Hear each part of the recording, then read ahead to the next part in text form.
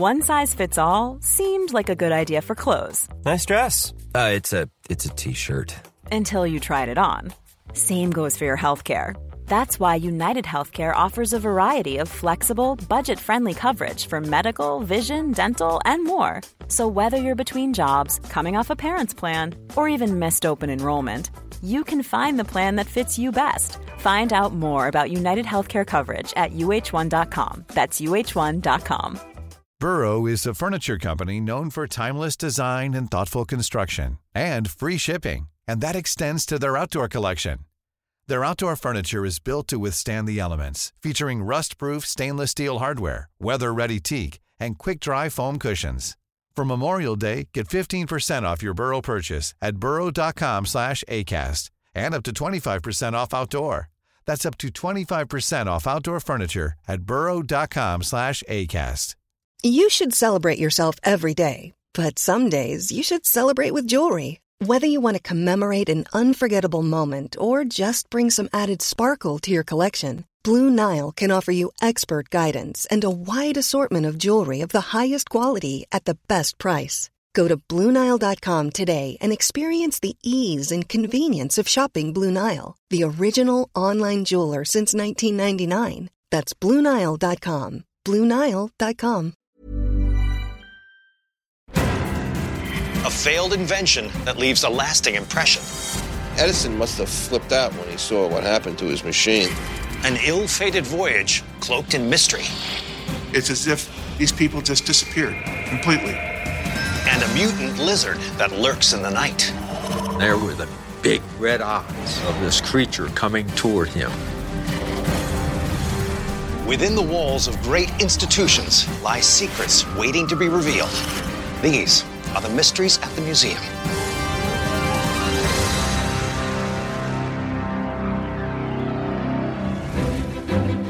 Philadelphia, Pennsylvania played backdrop to the Oscar-winning film Rocky, and the 72 steps he scaled in one of the movie's most memorable scenes lead directly to the Philadelphia Museum of Art. This museum is one of the largest in the United States and features paintings by renowned masters, medieval armor, and Buddhist shrines. But as visitors ascend the great stairs, they are greeted by a vision of poised elegance and iconic stature. It is 13 feet high, cast in copper. It's balanced on one foot, shooting an arrow with the quiver drawn in perpetual readiness to shoot. As Hofstra professor Paula Yurabiru can attest, this prowling huntress oversaw one of the century's most scandalous affairs. It had everything that people are interested in: sex, innocence being betrayed, and violence. To what horrific event did this statue bear witness? June 25th, 1906, Manhattan, New York. Hundreds of the city's elite gather on the rooftop at Madison Square Garden for the premiere of a new musical. It was, dinner theater. It was out under the stars. The people would be dressed in their finest outfits. And in attendance is the garden's architect, Stanford White, a notorious playboy known for his wandering eye. He was somebody that men liked, women loved. He was very charismatic. And this venue was his crowning achievement. You could have boxing matches in the arena part, and then up on the roof garden was a sort of elite supper club. Perched atop a tower overlooking the restaurant garden stands a statue commissioned by White, the Roman goddess of the hunt and a symbol of virginity, Diana. Under the stars, as White settles in for the evening, the cast breaks into a musical number. They were singing a song, I Could Love a Million Girls, which was, probably prophetic, because White managed to have his cake and eat it, too, for a long time, until it all exploded. Then a fidgety man emerges from the crowd and approaches White's table. Suddenly, he pulls out a pistol and shot him point blank in the head. White is instantly killed. And people started screaming and panicking and running. In the midst of the hysteria, the gunman surrenders to authorities. He is identified as Harry Thaw, a wealthy but volatile railroad heir with high society aspirations. The public is gripped by the brazen nature of the crime. And soon, the tabloid press begins searching for a motive. And when they talked to as many eyewitnesses as possible, everyone agreed that right after he shot White, Harry Thaw holds up the gun and he says, "I did it because he ruined my wife." Thaw's wife happens to be the most celebrated model of her time, Evelyn Nesbit. Women wanted to be her and men wanted to have her. Her picture was in all the magazines, Cosmopolitan, Harper's Bazaar, Vanity Fair. But long before she married Thaw, a 16-year-old Nesbit became acquainted with Manhattan's social prince, Stanford White. The relationship between Evelyn and Stanford White started out innocently enough in that he was very paternal with her. He sort of was a patron for her. But the friendship evolved, and White lured Evelyn to his love nest above the Gardens Theater, where Diana, the virgin huntress, stood watch over the city. She and White would climb into the cupola that was just below where the Diana was, and she would reach up and touch the heel. Then the hunter seduced his prey. The way Evelyn described it was she went into the room a virgin, but she did not come out one. And she, at 16, became the mistress of this 49-year-old man who had a wife and family. But after a year, White tired of the romance and ended the affair. Evelyn was heartbroken until another suitor knocked at her door. Harry Thaw came along, and he promised that he would take care of her, and he had promised that he was going to forget all about the episode with White. But Thaw couldn't forget. The seemingly agitated and unstable heir kept pressing Evelyn for more details of her dalliance with Stanford White. Then he became obsessed over the idea of what White had done to her and what she had done with him. And he wanted to save this girl, but she had already been defiled by White. So all of this was playing into his already psychotic behaviors that he had. At what is dubbed the trial of the century, Thaw mounts an aggressive defense. He accuses White of preying on underage showgirls and justifies his crime as a heroic act in defense of American womanhood. But the prosecution alleges that Thaw's real motive was not the noble defense of women. They claim he killed White for a more selfish reason: vengeance. Harry wanted desperately to be part of New York society, so when he couldn't get into the various clubs, most of which White had either designed or was a member of, he blamed Stanford White, and that was it for Harry. He just decided that White was his mortal enemy. The jury determines that Thaw is not of sound mind, and he is acquitted on grounds of insanity and sent to an asylum. To many, Thaw is a hero for defending his wife's honor. But in the wake of the trial, the wealthy industrialist fails to support Evelyn financially. And following his release from state custody years later, Thaw divorces the very wife he claimed he was defending, calling back into question his true motives for murdering Stanford White. By 1925, the garden has gone out of vogue. The building is torn down and replaced with a neo-Gothic skyscraper. Evelyn Nesbit never fully recovers from the events of that fateful summer night and spends her remaining years struggling with alcohol and drug addiction. And today, the statue of Diana, the Roman goddess of the hunt, is prominently on display at the Philadelphia Museum of Art, reminding us of the violence she witnessed and the sordid love triangle that once riveted the American public. Bishopville, South Carolina is a quaint and quiet southern town nestled in the former heart of the state's Cotton Belt. And just off Main Street is an institution that celebrates the cultural history of the plant that was known as king: the South Carolina Cotton Museum. On view is the first modern mechanical cotton gin, a classic Cessna crop duster, and an oversized replica of the plant's only natural enemy, the boll weevil. But stashed deep in the museum's archives is a cryptic artifact that has nothing to do with cotton. It is a rectangular object, weighs around 26 pounds, and there are 3 of these identical ridges with a point coming up out of them. According to the museum's executive director, Jansen Cox, this cast left a lasting legacy on Bishopville. It tells of a tale that has terrified locals for centuries. What mysterious beast clawed its way into town and left in its wake this menacing mark? June 29th, 1988, Bishopville, South Carolina. Just after 2 a.m., 17-year-old high school student Christopher Davis returns home, and his parents are shocked by the look in his eyes. They reported that he was terrified. He was literally terrified. After gaining his composure, Chris recounts what happened on his horrifying drive home. While crossing a bridge, he suddenly got a flat, so he pulled over to change the tire.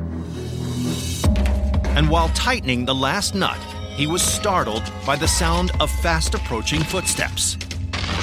When he looked over his shoulder, he saw this large object ambling across the field. He jumped into his car and caught a terrifying glimpse in the mirror. There were the big red eyes of this human-like green lizard creature coming toward him. As he hit the accelerator, a violent thud shook the roof of his car. He saw the claws hanging over the front of the windshield as it was holding on. Chris frantically swerved, knocking the creature off his hood, narrowly escaping what could have been a gruesome fate. At the urging of his parents, Chris shares his harrowing encounter with Sheriff Liston Truesdale. I thought to myself, I can't believe what I'm hearing. Then, Truesdale subjects Chris to a polygraph test. I had to get to the truth, and he passed. So the sheriff digs deeper, returning to the scene of the incident. There, he discovers a set of mysterious footprints. Tracks were 14 inches long and about 7 inches wide. Hoping to discover what kind of creature left this mark, Truesdale makes a plaster cast of the print, the same one held in the custody of the South Carolina Cotton Museum. Then he sends it out to be examined by a biologist, but the animal that left the mark cannot be identified. Before long, police field reports about cars being ripped apart by razor-sharp teeth and piercing claws. I mean, you're not talking a little claw. You're talking about a dagger claw. Locals are whipped into a frenzy over the beast that seems to be terrorizing their town. The media dubs it the Lizard Man. So what is this mysterious beast? I don't know what it is, but whatever it is, it's some kind of monster.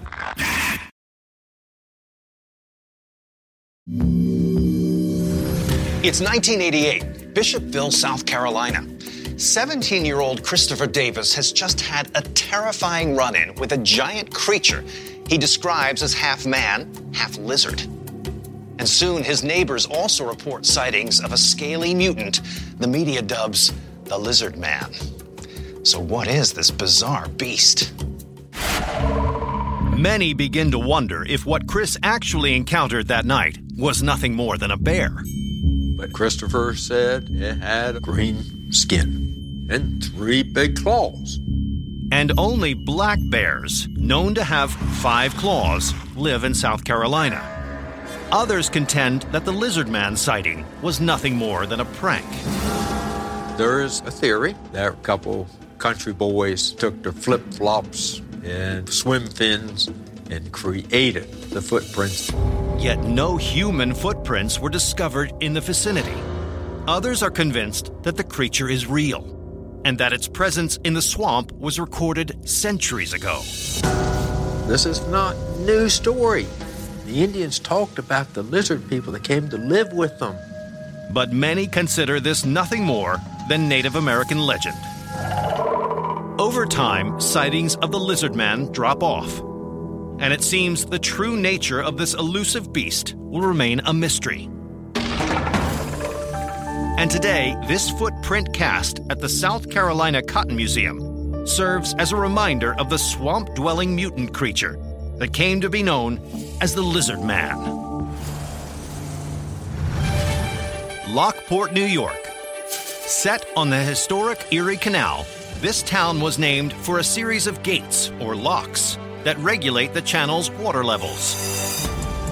And set back from the famous waterway sits the Niagara County Historical Society. This institution celebrates 175 years of the region's rich history and features a Victorian parlor room display, a turn-of-the-century doctor's office, and a replica of a 1930s kitchen. But there is one set of rather cryptic effects that tell a most bizarre and hair-raising tale. It's like a murky glass, and they have embossed lettering on them. They're about 6 inches tall, and they're very, very thick. These bottles may be empty now, but biographer Brandon Stickney asserts that they once contained a prized commodity. It was one of the most sought-after products in the world at the time. What liquid once filled these bottles? And what role did it play in the remarkable transformation of one eccentric family? Cambria, New York, 1865. Fletcher Sutherland lives on a farm with his wife, Mary, and 7 daughters. But an interest in music sidetracks him from working his fields and earning an income. He was never really very good at farming. He really wanted to be on the stage. To distract her daughters from the family's abject poverty, Mary focuses on their appearance. Their mother, Mary, had really encouraged them to grow long hair because it made them look aristocratic. But then tragedy strikes when Mary contracts influenza and dies. Now Fletcher must find a means to save his family from utter ruin. So he comes up with an outrageous plan. He wound up getting an idea to have the sisters sing. Fletcher had heard of other traveling singing families, and he would try pushing his daughters out onto the stage and having them perform. After grueling preparations, the girls take to the stage. They sing church songs and Victorian ballads, but the act falls flat. They weren't amazing singers, certainly not. They probably weren't even amazing performers. However, Fletcher notices one aspect of his daughter's stage show that garners considerable attention. People were almost more interested in their hair than they were in the sisters singing. To capitalize on their flowing locks, Fletcher revamps the girls' performance. Now, dressed in white gowns with their hair tied back, the sisters perform songs until they reach the big finale. The girls could all turn around at the same time and have their hair let down. As their hair cascades to the floor, a combined length of 37 feet, the audience gasps in amazement. Fletcher renames their act a Niagara of Curls, after the famous waterfalls outside their hometown. And that's really when the 7 Sutherland sisters' reputation took off. Word of the singing sisters with impossibly long hair spreads, and soon they're performing to sold-out houses of admiring fans who bombard them with questions. They wanted to know how they grew their hair and how they might be able to get the same thing. That's when Fletcher conceives of a product that truly changes the Sutherland's fortunes: hair growth tonic. He fills bottles like these with his proprietary formula, and the product soon flies off the shelves. Customers from Los Angeles to Cuba and all the way over to China who bought this product made the Sutherland sisters millionaires practically overnight. But the newly minted stars don't stop at hair tonic. Fletcher and his daughters develop an entire line of products, ranging from scalp cleaner and anti-dandruff potion to hair coloring. The money continues pouring in, and the once impoverished sisters use it to fuel an extravagant and eccentric lifestyle. They built a mansion from their fortune. They had golden horseshoes for their horses, which they didn't even ride. The girls all had minks with matching hats, and each one had one attendant to take care of their hair. The Sutherland sisters appear to be at the top of their game. But little do they know, their massive hair empire is about to come crashing down.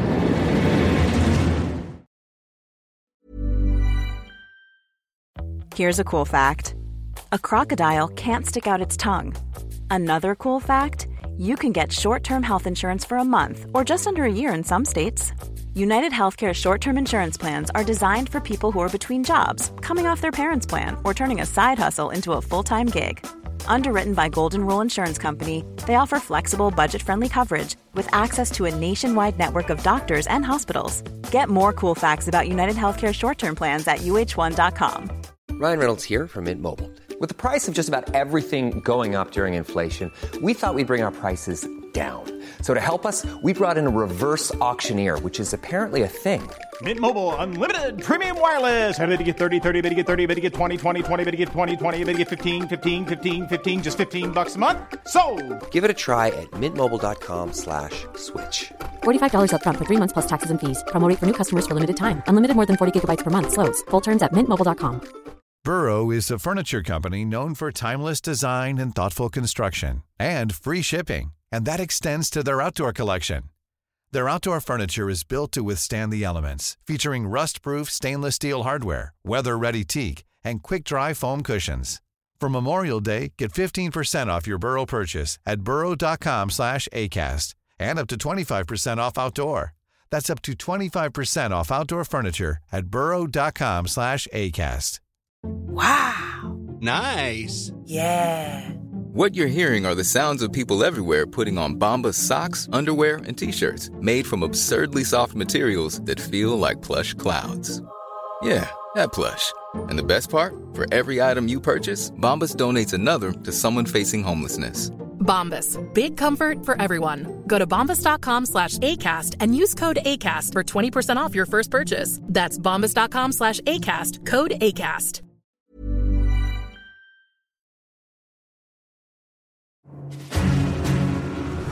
It's the 1860s. The singing Sutherland sisters are sweeping the nation. Key to their success are their long, flowing locks. So the sisters have marketed a hair growth tonic that's making them millions. But this empire of hair is about to be cut short. By the 1890s, Fletcher Sutherland, who had guided the meteoric rise of his daughters, is incapacitated by dementia. Then Naomi Sutherland succumbs to cancer. That really dealt a serious blow to the 7 Sutherland sisters because they were now 6. Devastated by the loss, the sisters build an exorbitantly expensive mausoleum to honor Naomi. Then, in the wake of the tragedy, one of the sisters decides to strike out on her own. When Isabella broke off and started another hair tonic corporation, that was really the major break in the family that caused great arguments. It seems the once invincible hair empire is now vulnerable. But the crushing blow is dealt by the fickle force of fashion, the bob cut. The Roaring 20s came in and women wanted short hair, and the product sales fell right off. By 1925, after years of profligate spending, their once vast fortune is all but gone. The once again impoverished Sutherlands retreat to their decaying mansion to die in obscurity. Today, these empty bottles of hair tonic on display at the Niagara County Historical Society remind us of a once legendary musical act, the extraordinary hair that inspired it, and the mixture of tragedy, excess, and greed that caused it to come crashing down. Just 20 minutes outside the metropolis of New York sits a quintessentially American town, West Orange, New Jersey. And just off its main street is a shrine to a truly American icon, the Thomas Edison National Historical Park. For 44 years, the brilliant inventor worked in this lab, developing revolutionary technologies like the phonograph, storage battery, and motion picture camera. But there is a much lesser-known creation on display that, according to archivist Leonard DeGraff, left its mark in a truly unexpected way. It's 5 inches. It's made out of different kinds of metal. It's operated by a very small electric motor on top. This invention is considered one of Edison's biggest disappointments, yet it went on to radically transform the nation's complexion. It was a fluke, and it was a great fluke. What is this device, and what multi-billion-dollar industry did it spawn? It's 1875, and Thomas Edison is working on a new invention. At the age of 28, he has already patented a stock ticker, a new version of the telegraph, and an electric voting machine. But now the inventor sees an opportunity to fundamentally alter the landscape of business. The way businesses in the 1870s and 1880s are organized and managed is changing. They're expanding in size, and the scope of their activities is increasing. And that's generating the need to create a lot of paperwork. Yet the process of creating duplicates is tedious and expensive. One way is to send your document to a printer and have it printed. Another way is to have a copyist make hand copies of the document. But Edison has an idea for a radical new machine that creates high-quality copies efficiently and cheaply: the electric pen. The contraption is a handheld device with a battery-powered motor which drives a needle up and down just like a sewing machine. The user writes with a pen on a sheet of paper, but instead of leaving ink, the pen pokes holes in the paper, creating a stencil. A ink roller would be passed over it, and the holes would allow the ink to pass through to the other sheet, creating an exact copy of the document. Edison's intent was that it could make many copies from one stencil. With his design perfected, in 1876, Edison patents his creation and reveals it to the world. There is a lot of interest in the electric pen because there's a need for this type of technology. But once this promising device hits the market, Edison receives some devastating news. Customers are not impressed.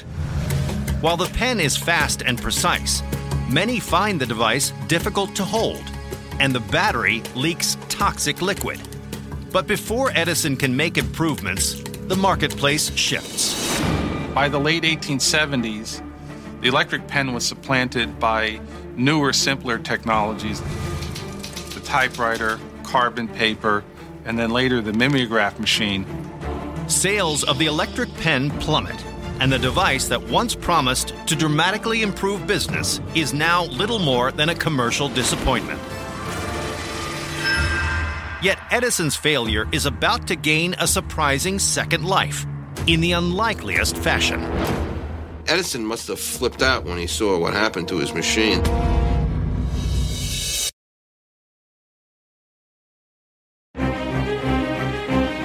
It's 1878, New Jersey.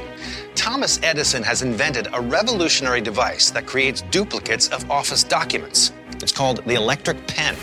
But when it hits the shelves, business finds it unwieldy, and the inventor's brainchild is a commercial flop. Nevertheless, Edison's electric pen will leave an unexpected and permanent mark. New York City, the late 1800s. Tens of thousands of new immigrants are making this metropolis their home, and one of them is a businessman named Samuel O'Reilly. Samuel O'Reilly was an Irish immigrant and came to the United States in 1870.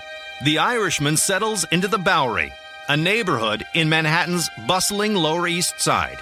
Thomas Edison had some of his wares in a storefront on the Bowery, and O'Reilly would pass by it every day and see the electric pen.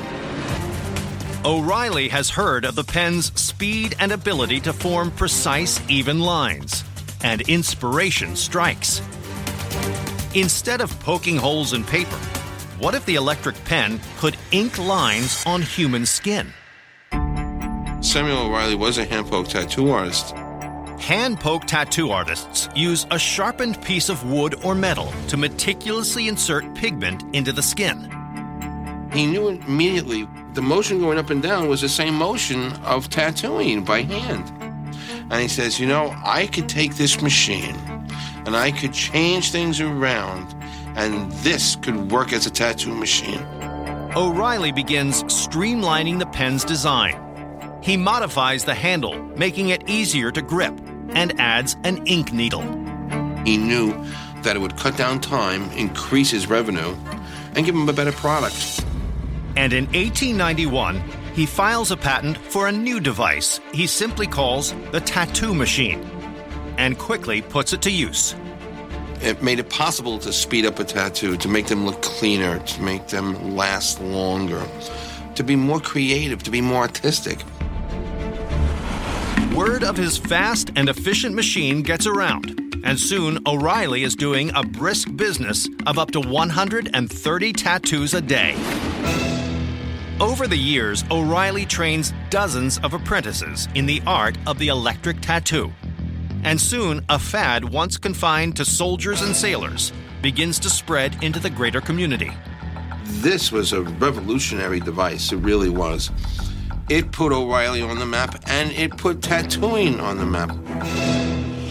Today, over 20% of American adults sport at least one tattoo, fueling what has become a $1.6 billion industry. The machines that we use today are still built on the same theory of what it was years ago. And here at the Thomas Edison National Historical Park is the electric pen, a 100-year-old failed invention that spawned the modern tattoo industry.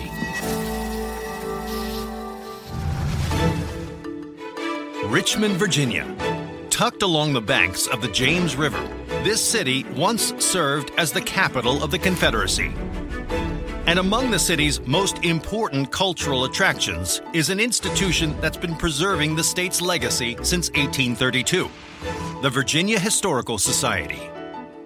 This neoclassical building boasts a collection of Virginia's most cherished artifacts, tracing its cultural transformation across 16,000 years of history. But deep in the building's archives is an object that tells of a daring and dramatic journey beyond state lines. It was created on paper by press in ink. It is 13 by 8 inches. According to Vice President for Collections Lee Shepard, this lithograph illustrates the perilous price of freedom. It stands out as one of the most courageous and dangerous experiences in African American history. What amazing voyage does this artwork depict? And what role did it play in one of the largest revolutionary movements in American history? August 1848, Richmond, Virginia. 33-year-old slave Henry Brown toils in a tobacco factory. He was a very hard worker, a very skilled worker there, and very successful. But Brown desperately craves one thing: freedom.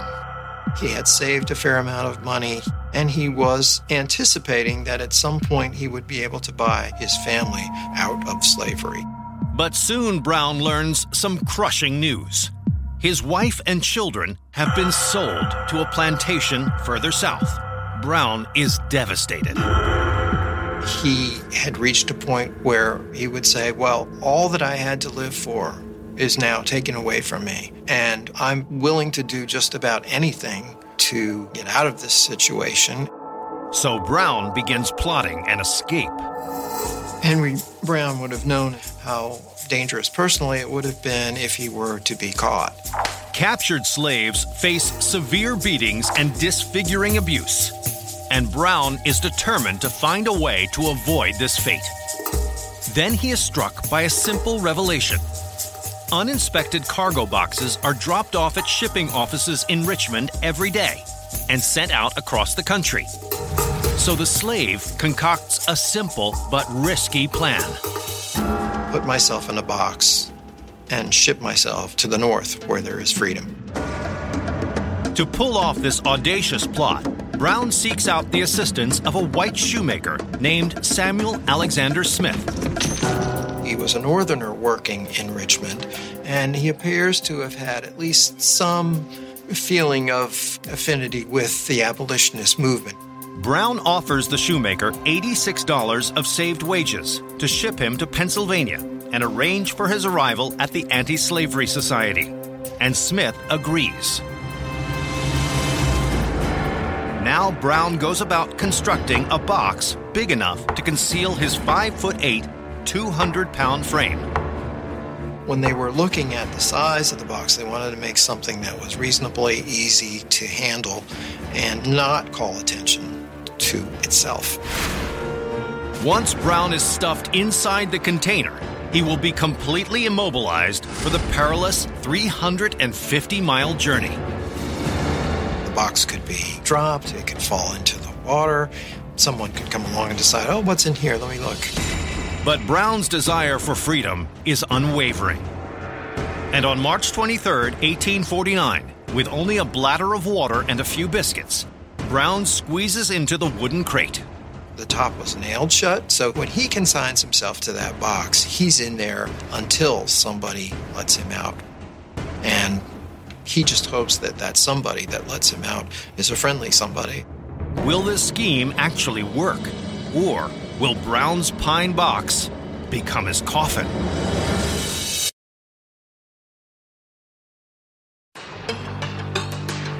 It's 1849 in Richmond, Virginia. A slave named Henry Brown has hatched a wild plot to escape to freedom, locked in a shipping box bound for Pennsylvania. But will he make it through this perilous journey alive? On March 23rd, Brown begins his harrowing journey north by railroad. And then the railroad goes to the Potomac River. But there his trip takes a treacherous turn. As the box is transferred onto a steamboat, it is carelessly flipped upside down. Brown is so tightly packed in that he's unable to move. And as blood rushes to his head, Brown begins to experience unbearable pain. He really feels like his eyes are going to burst. Then, suddenly, he hears footsteps. Fortunately, somebody comes along and decides they want to sit on the box and turn it right side up. Finally, by the early hours of March 24th, the parcel arrives at the office of the Pennsylvania Anti-Slavery Society. Now, only one question remains. Is Henry Brown still alive? And they go to work breaking open the box, prying up the lid, and there is Henry Brown. After 27 hours of unimaginable torment, Brown is overcome. Henry Brown himself describes this as his resurrection. He was in slavery. He's gone through hell, and he's emerged from this a new free person. With his newfound freedom, Brown has visions of creating a large-scale theatrical production about the history of slavery. To finance this ambitious endeavor, he commissions a simple etching of his journey and sells reproductions of the image, like this one in the collection of the Virginia Historical Society. With the money he raises, Brown tours the world for years, sharing the tale of his incredible plight. Then, in 1850, the Fugitive Slave Law is passed, legalizing the return of freed slaves to their masters. To ensure that he won't be captured, Brown moves to England. There, he achieves fame as an anti-slavery crusader. And today, more than a century later, this lithograph reminds us of Brown's unwavering courage in the pursuit of one of humankind's most fundamental rights: freedom. Stretching along the coast of North Carolina, Hatteras Island is dominated by idyllic expanses of unspoiled shoreline and the tallest lighthouse in the nation at 207 feet.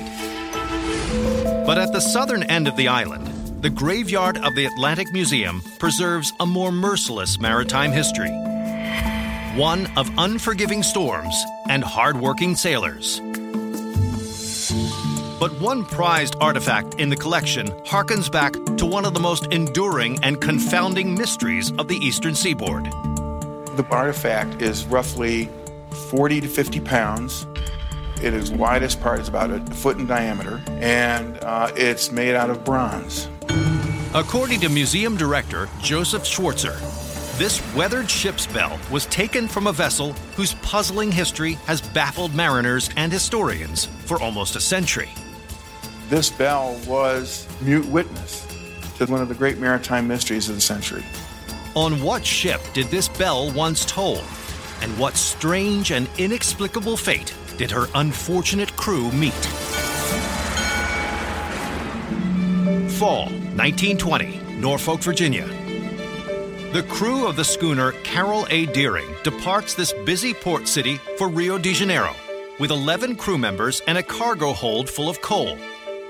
The ship is captained by experienced and exacting seaman Willis Wormel, who is joined by first mate Charles McClellan.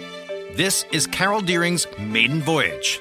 It was a gorgeous vessel. She was 255 feet long, about 44 feet in the beam, and weighed 1,879 tons. It was a big vessel. After more than 2 months of smooth sailing, the crew reaches the port of Rio, where they unload their goods. Following a brief rest, they begin their journey home. Little do they know, they are sailing into infamy. January 31st, 1921, Cape Hatteras, North Carolina. Coast Guard surfman C.P. Brady is on patrol when he spots the Carroll Deering with her sails at full mast, wedged into a sandbar not far from shore. Something doesn't seem right. There was no sign of anyone on board. When a Coast Guard team reaches the stranded vessel, their suspicions are confirmed. The ship is abandoned. There's no sign of the crew, no sign of any of the lifeboats. The captain's possessions are all gone. It's as if these people just disappeared completely. As the Coast Guard searches the hauntingly empty ship, the mystery only deepens. They find red lanterns in the rigging, which means that the ship is out of control. They're in distress. The Coast Guard starts to wonder if the crew, unable to control the vessel, lowered the lifeboat and abandoned ship. And in heavy seas, something happened. The boat was capsized and all hands were lost. But no lifeboat wreckage or bodies wash up on shore, as authorities would expect. The investigators are baffled. What has happened to the men of the Carroll Deering?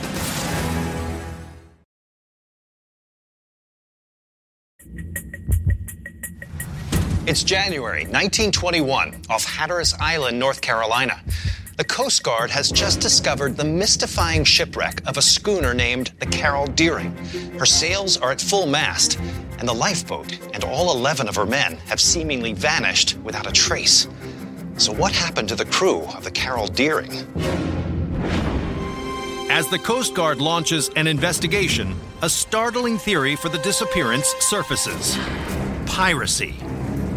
A man reports finding an alarming note in a bottle on a nearby beach. It says, Deering being pursued by vessel, crew in handcuffs. Please notify Deering Company. The note seems to be written by the ship's engineer. But after the government analyzes the handwriting, they come to a confounding conclusion. And it later turns out that that's a forgery and that it's not real. Meanwhile, federal investigators come across more troubling evidence, but not of piracy.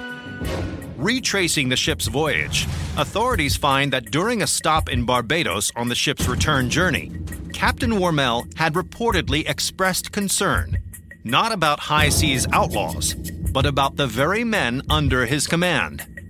He made comments to other captains that he was very dissatisfied with the crew and he didn't trust them. But there were no specifics as to why. It seems Wormel even grew wary of his first mate, Charles McClellan, who was known to have a drinking problem.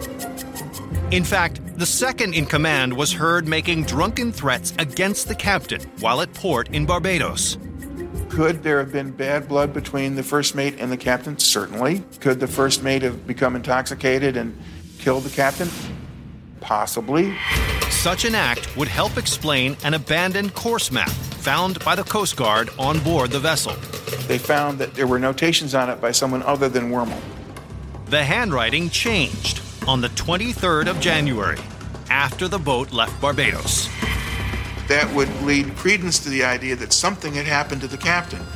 And some speculate that if the crew was complicit in an attack on the captain, they may have feared the repercussions of this treasonous act. What would their instinct be? Their instinct would be to throw the body overboard, get rid of his stuff, get in a lifeboat, and disappear. But with no physical evidence to support this theory, and no sign of the sailors, the investigation into the disappearance of the men of the Carroll Deering grinds to a halt. They finally closed the files a year later and just said, whereabouts of the crew unknown, reasons for loss unknown. It really is an unsolved mystery. After all salvageable equipment, including this bell, is removed, the shipwreck is dynamited, its pieces slowly covered by the sands of the Outer Bank. And at the graveyard of the Atlantic Museum, this bell keeps its untold secret about the mysterious missing sailors of the Carroll Deering. From a cold-hearted murder to a death-defying escape, a long-hair craze to a missing crew of sailors. I'm Don Wildman, and these are the mysteries at the museum.